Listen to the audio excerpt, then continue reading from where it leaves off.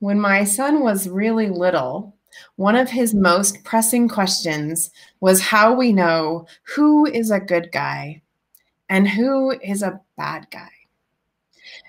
In theory, although it isn't all that easy to explain to a 4-year-old, we know the problems with his question.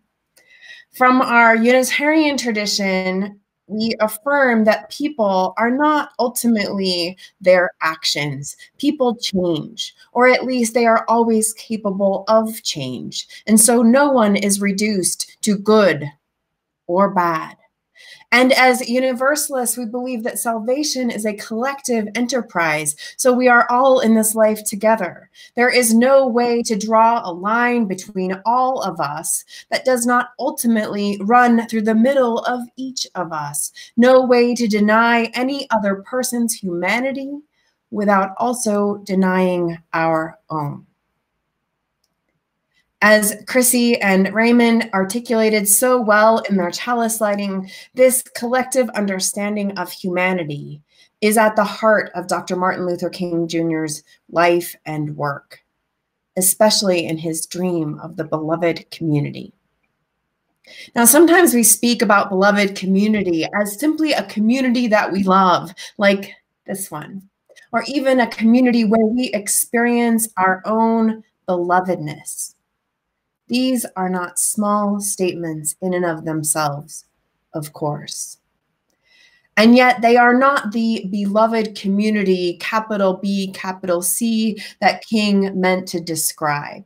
For him, beloved community was a vision of heaven on earth, where we all have what we need to thrive, a vision of life without poverty, life without violence, life without racial or economic injustice. Most importantly, the beloved community was for King not some idealistic pipe dream, but rather something truly possible that we can in this lifetime make a reality.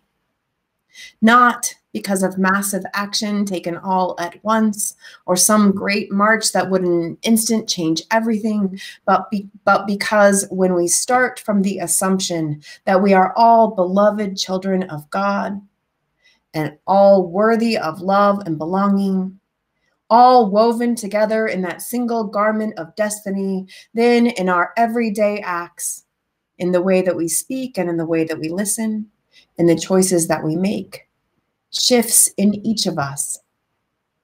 Beloved community is the inevitable outcome. This is the theory and the ideas that we hold dear as Unitarian Universalists and of people of courageous love.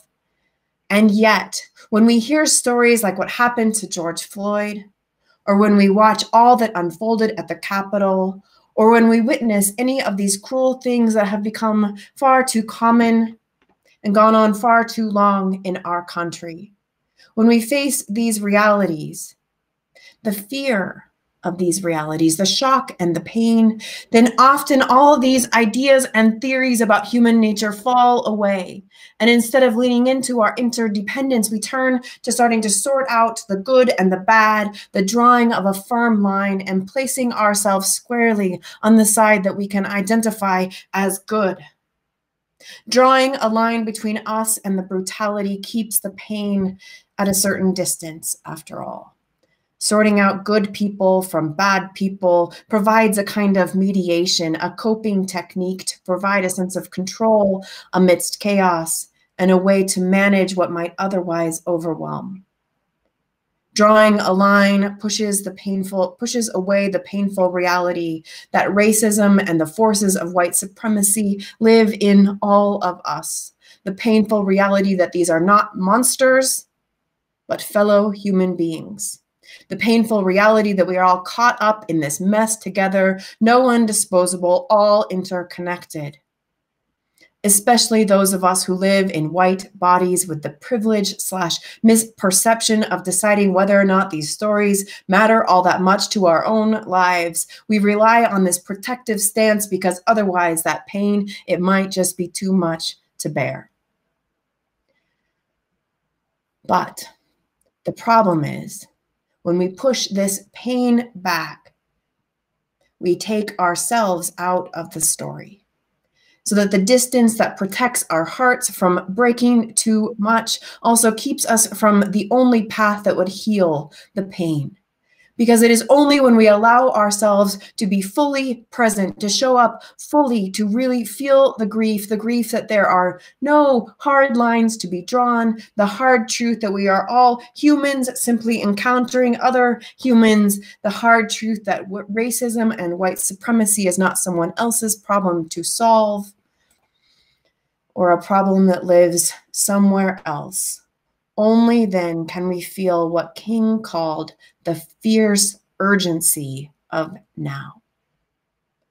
And it is this urgency that ensures a more comprehensive approach to accountability as we look not just to the individuals who have perpetrated the violence, but to the systems of oppression that we are all caught in and created by, and as people in white bodies that we benefit from.